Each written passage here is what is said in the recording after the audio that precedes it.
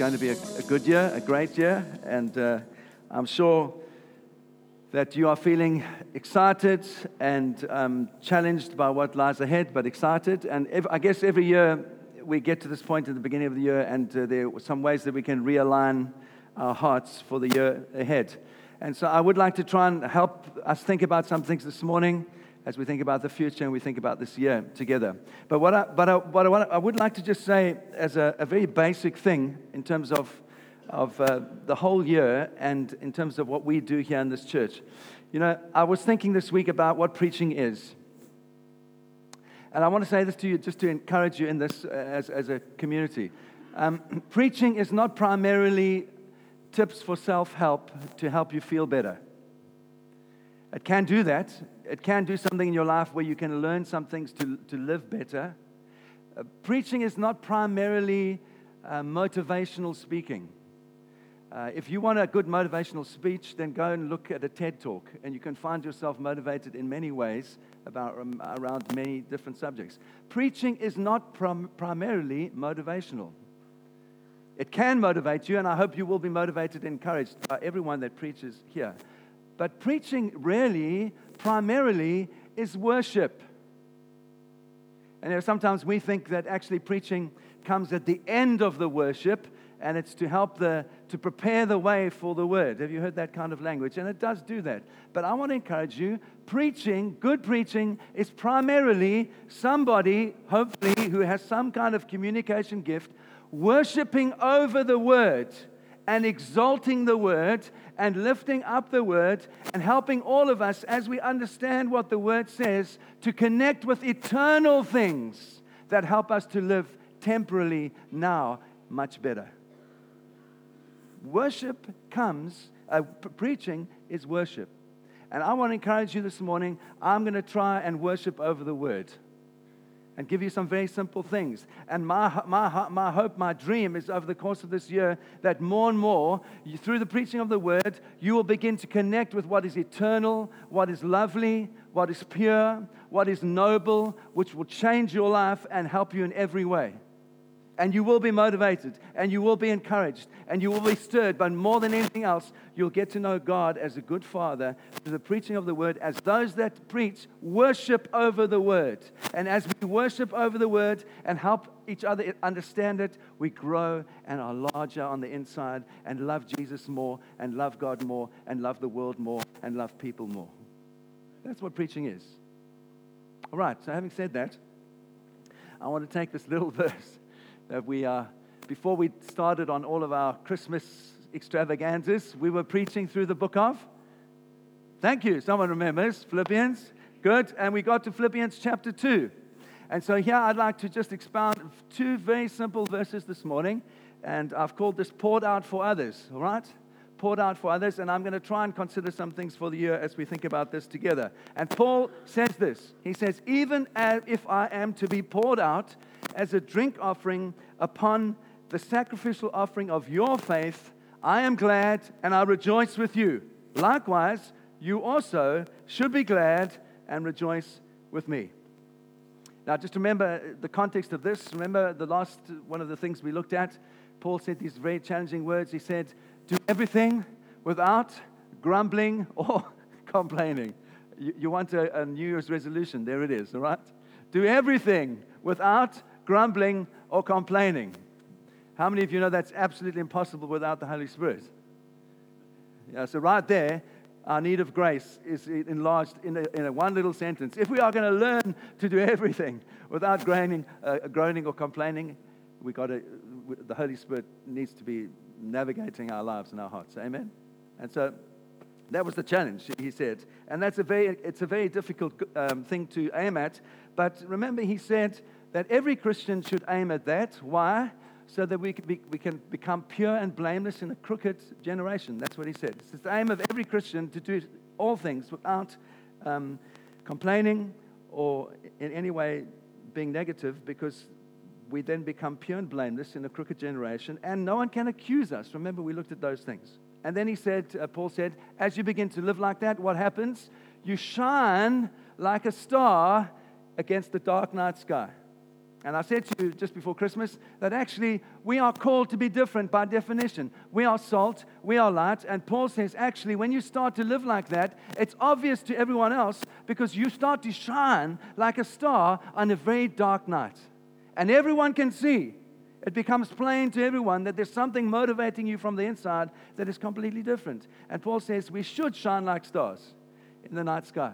There should be an obvious way that we live that speaks of Christ as the light of the world. And he says at the end of that, he says, remember, he said, that I might boast on that final day. I've got all of this in mind for you, that I might boast on that final day, that I did not run my race in vain. I did not work in vain. And what he's saying is that actually my life is connected to your life, and how you do as a people, Philippian church, how you do has got some kind of reference for me in the eternal reward that I have one day in heaven. And so that's why church community matters, because all of us are involved in some way with each other's lives. And how you do is actually very important to me. And how I do should be important to you. Why? Because we are a community of believers that are trying to encourage each other on the journey that we all have with Jesus. Yes?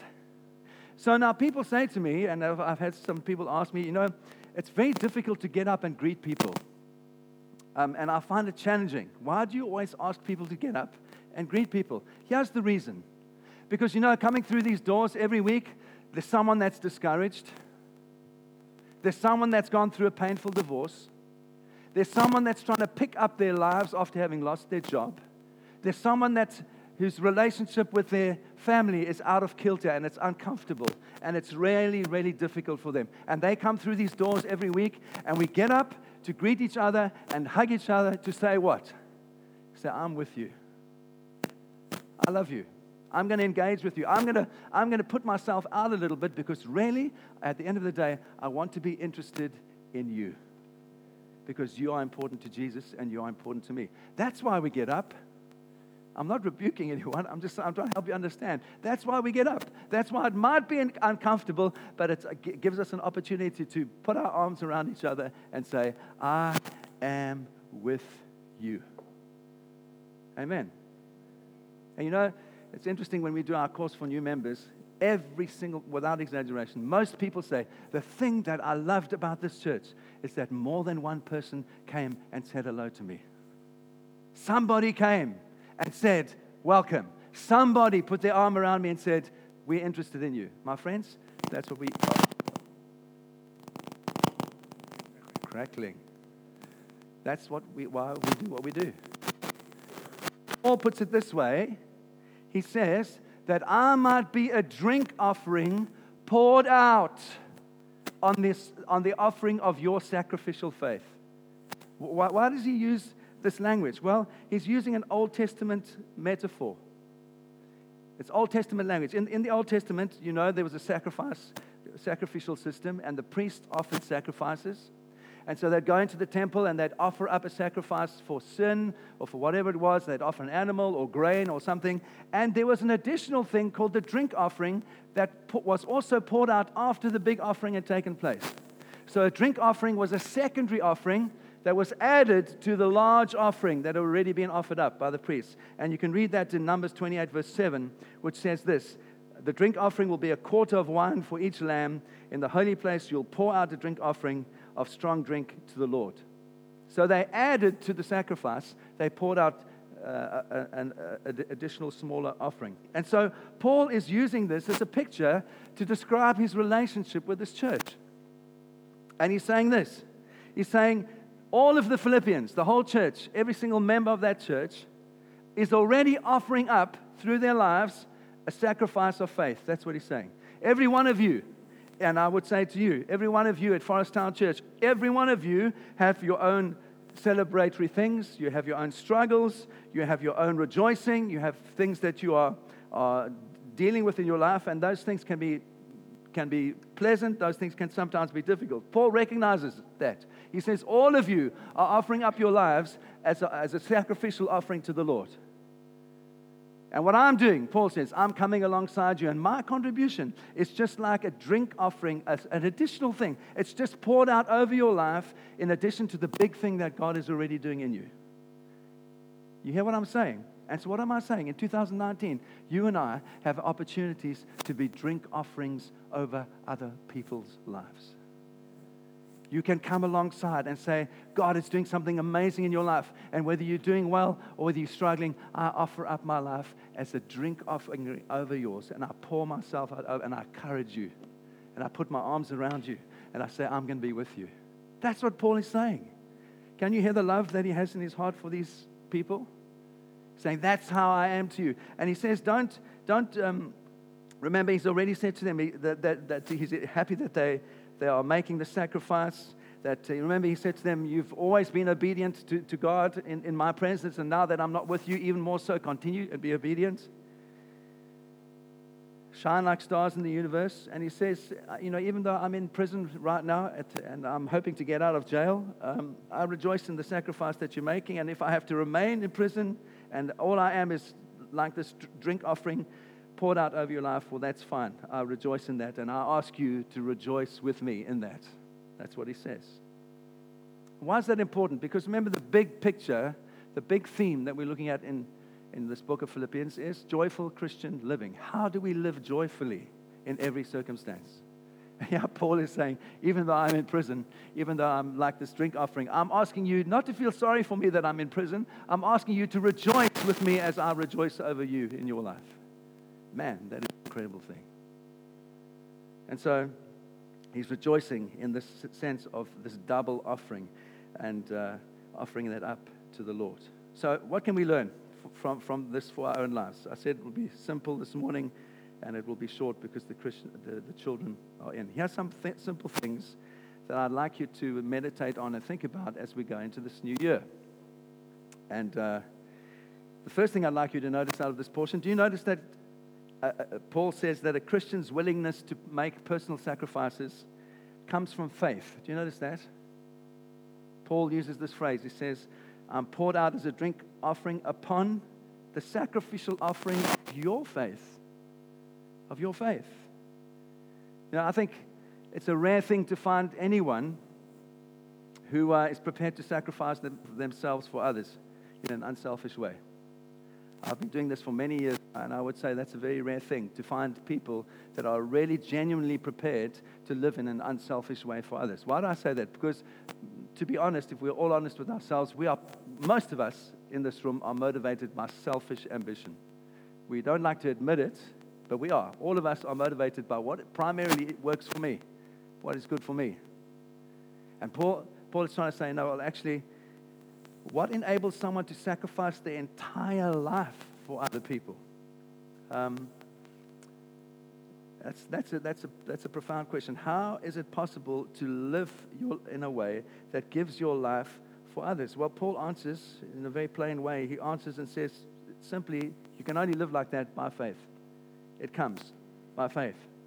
1 Peter 2, verse 5, Peter talks about the fact that we as Christians are New Testament priests and we offer up spiritual sacrifices to God. But primarily here, Paul makes it very simple, and he says, the sacrifice that your faith offers to God. And so these Philippians were like temple priests offering up sacrifices to God, but it's their faith that enables them to do this. So I was just thinking about that. What enables Andrew Worsop to leave a comfortable life in the UK and go to Romania and serve people in the poorest area of Europe? What enables him to do that? It's faith. He's heard God. What enables Tony and Linda, our friends that we visited, Clive and I visited last year, in Nagaland, the back end of beyond, in the northeast of India, what enables them to give their life like that for those people? It's faith. Nothing else.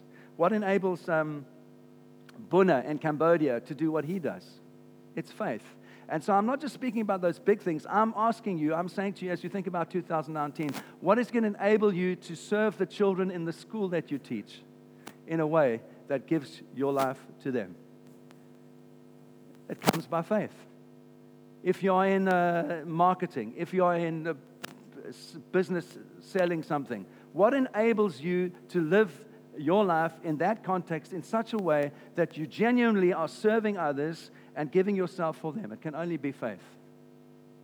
So I'm not just saying in terms of the big thing of Christian life. I'm talking about practically with what you are going to give yourself to this year. Whatever your job, or if you're in the, like Mario's got a restaurant, or George has got a bakery, or Andrew works with IT, or you work with whatever your job, how are you going to give yourself and align yourself around other people this year in a way that brings glory to God?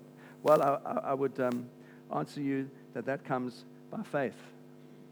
I could put it another way. What you believe affects the way that you live and enables you to live in a certain way. Yeah?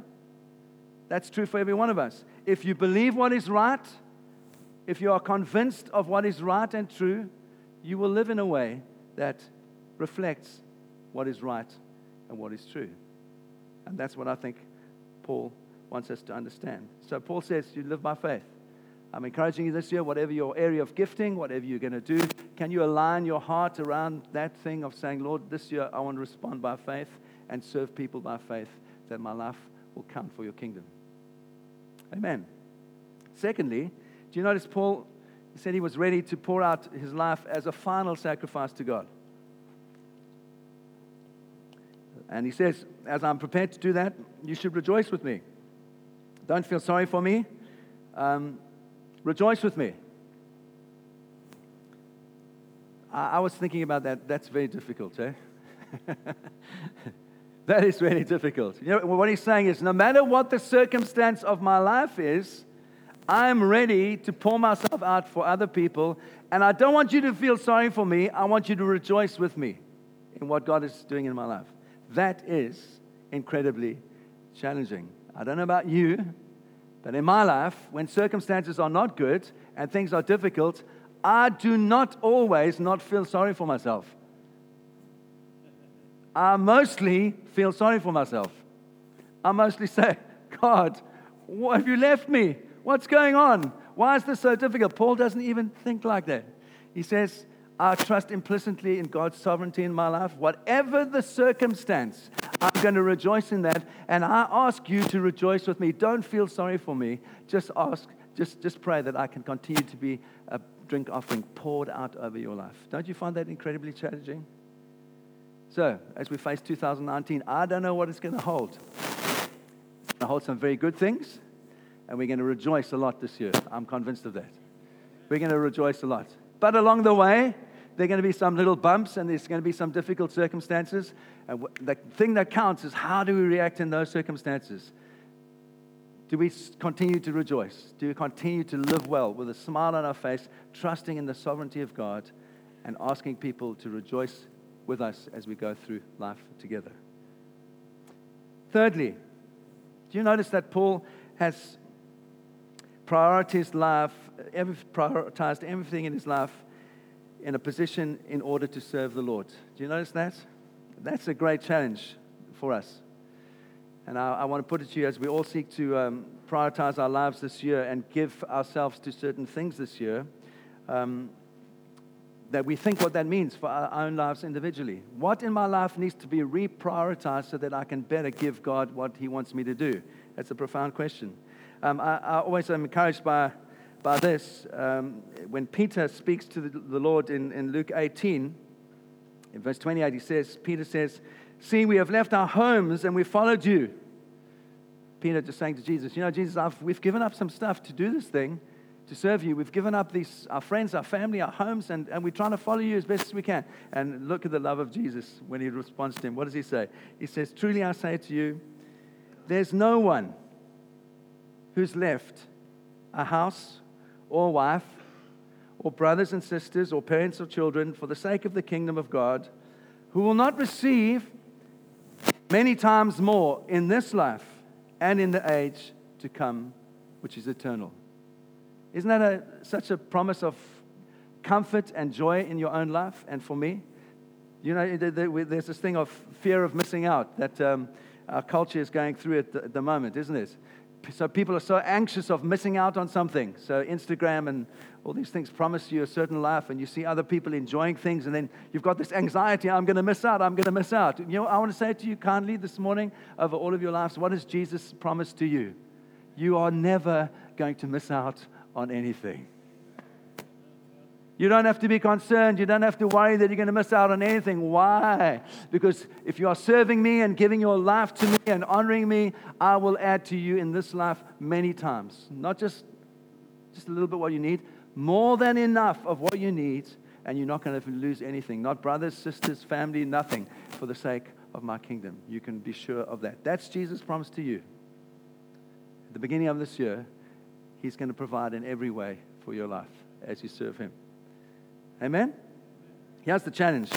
For Paul and for others, there was no luxury or possession or comfort that meant more to them than Jesus. And that is so hard in our culture, isn't it? Because our culture tells us that luxury and possessions and comfort are highly desirable things. And you've got to work hard to have more possessions and more luxury and more comfort. So that you can have more time to go on holiday and all these kind of things, and more money so you can enjoy your spare time. And there's this kind of culture that we've grown up in. And yet, for Paul and for Peter and for others, nothing was more important to them than their relationship with Christ. I find that incredibly challenging. And I've been thinking this week, how can I this year align myself around some of these things for my own life? What does that mean for me? In terms of how I value money, how I value my possessions, my home, my family. Is that getting in the way of what God has called me to do? Or am I aligning the whole of my life so that those things are cooperating with His call for my life and for our family? And it's the same for you. Whatever your gifting, whatever God's called you to do. That's the third thing. The fourth thing is this. Paul gave his time as a sacrifice to God. If you read Paul's letters, you'll notice that many, many times in his letters, over and over, he tells his friends how much he loves them, and he tells his friends how much he prays for them. He prays for them. It was an obvious concern for him. It was an obvious priority in his life. He was a prayer as well as a preacher, as well as a doer. He did a lot. He preached a lot, but man, he prayed a lot. And so I want to encourage you, as I'm encouraging myself, how much of what I do in my life is birthed out of praying and genuine concern for God's kingdom, for His people, and how much of my time is just doing stuff that I think is a good idea. So I'm asking you again, I'm appealing to you at the beginning of this year to maybe think about how you can prioritize prayer in your life so that some other things get perspective in your life. Yeah, I can't force you, but I'm asking you, I'm inviting you, just as I'm challenging myself, that prayer becomes much more of a priority as we go forward in 2019. Amen? And I'm coming towards the end. A couple more things to say to you. Paul, above all, was willing to abandon his reputation in the eyes of other people. I was thinking about that this week as well. He was a brilliant guy, Paul. He was a very gifted person, and so even as a young man, he was the sort of star pupil of this rabbi called Gamaliel, who was the kind of rabbi of the day. He was this rising star in this Jewish tradition. And then he meets Jesus on the road to Damascus, and everything changes. And he consciously begins to lay aside any hope of reputation in the Jewish community as he follows Jesus. He consciously lays that aside. He's not looking for that anymore. He's not looking for approval from the culture or the rabbis or his education or what he'd learned. He consciously lays it aside and he says, all that matters to me is you, Jesus, and I'm going to follow you with all my heart. I was thinking about that. How much of my life is affected by other people? How much people affirm me and say, well done, or don't say, well done. How much do we subtly let those kind of things motivate us, and we become kind of uncomfortable when we're not affirmed and more comfortable when we are, except we should just be living for the praise of one person, and that's Father in heaven. This is what Paul says in 1 Thessalonians 2:6. We did not seek glory from people, whether from you, he's speaking to his friends, the Thessalonians, whether from you or others, though we could have made demands as an apostle of Christ. What's he saying? He's saying, I'm not living for your approval. I'm here to serve you and love you, but actually, I'm living for Jesus' approval. I'm living for the Father's approval, and that's what motivates me. And I want to encourage you to live like that this year. Primarily to live for the motivation of hearing the well done that your Father in heaven wants to affirm over your life. Lastly, and I say this consciously into a very rich culture here in the UK. Paul had long sacrificed the love of money. He was quite bold to say, I have coveted no one's money. I have not envied your money. I've not envied your possessions. I've lived from a different place. Why do I say that? Well, 2 Corinthians 11:7, Paul says this. Did I commit a sin in humbling myself that you might be exalted? Because I preached God's gospel to you free of charge. I robbed other churches by accepting support from them in order to serve you. And when I was with you and I was in need, I did not burden anyone. For the brothers who came from Macedonia supplied all my needs. So I refrained and will refrain from burdening you in any way. As the truth of Christ is in me, this boasting of mine will not be silenced in all of its year. And why? Because I love you. God knows I do. And what I am doing, I will continue to do in order to undermine the claim of those who would claim that in their boasted mission they work on the same terms that I do. What's he saying? He's saying there are some people that preach for money. There are some people that give themselves to the gospel to get something back. Paul says, I never lived like that. I never did that. I never coveted any of your positions. I rejoiced when God blessed you, and I will continue to live that. Why? Because he was free from the love of money. I want to encourage you. It's hard in our culture, isn't it? It's really, really hard, where everything around you is affirming money and possessions and saying, get more of that stuff, and then you will be happy. And Jesus just says, get more of me, and you'll be happy. And Paul, like Jesus, he taught his friends, his people, it was much better to give things away than to receive them. Acts 20, verse 33.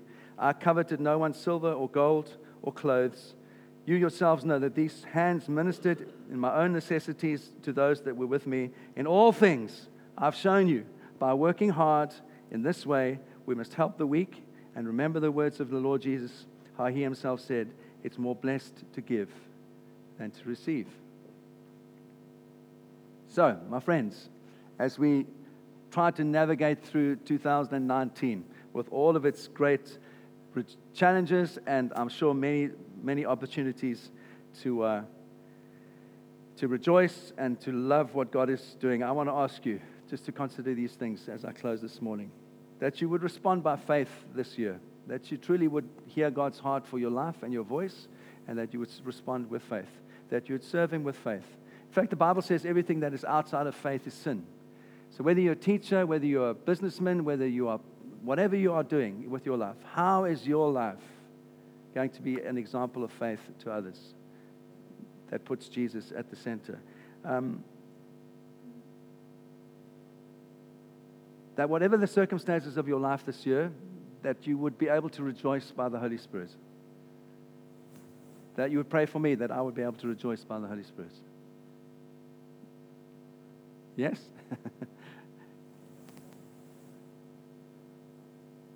That our priorities would begin to reflect something of the kingdom in a greater measure. I'm not saying they don't, but in a greater measure this year.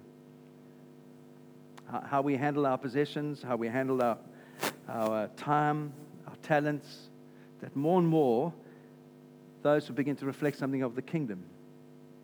Yeah? That we wouldn't be living for the approval of people. It's wonderful when people approve of what we do. I've learned this in the ministry. The same people that approve you one day will curse you the next. That's the way it works in the ministry. Oh, you're great, you're fantastic. Oh, you're horrible, I'm out of here. Just like that. Can't live for the approval of people. Got to live for the approval of the King. When you put your head on the pillow at the end of each day, you can hear the Father say to you, well done, good and faithful servant. That's what we live for. That's what we live for. And that we don't allow the culture to push in on us so that we cover possessions and money and temporal things. No. That we rejoice, we worship over the Word of God. And as we worship over the Word of God, He begins to transform us, that we become concerned with what is eternal and of eternal value rather than what is temporal value. This is irritating me now. I'm sorry. So instead of making New Year's resolutions, can we commit as a community to align our hearts around some very basic things? And trust as we do that, we will have an amazing year of God's kindness and mercy demonstrated over our church community. Amen.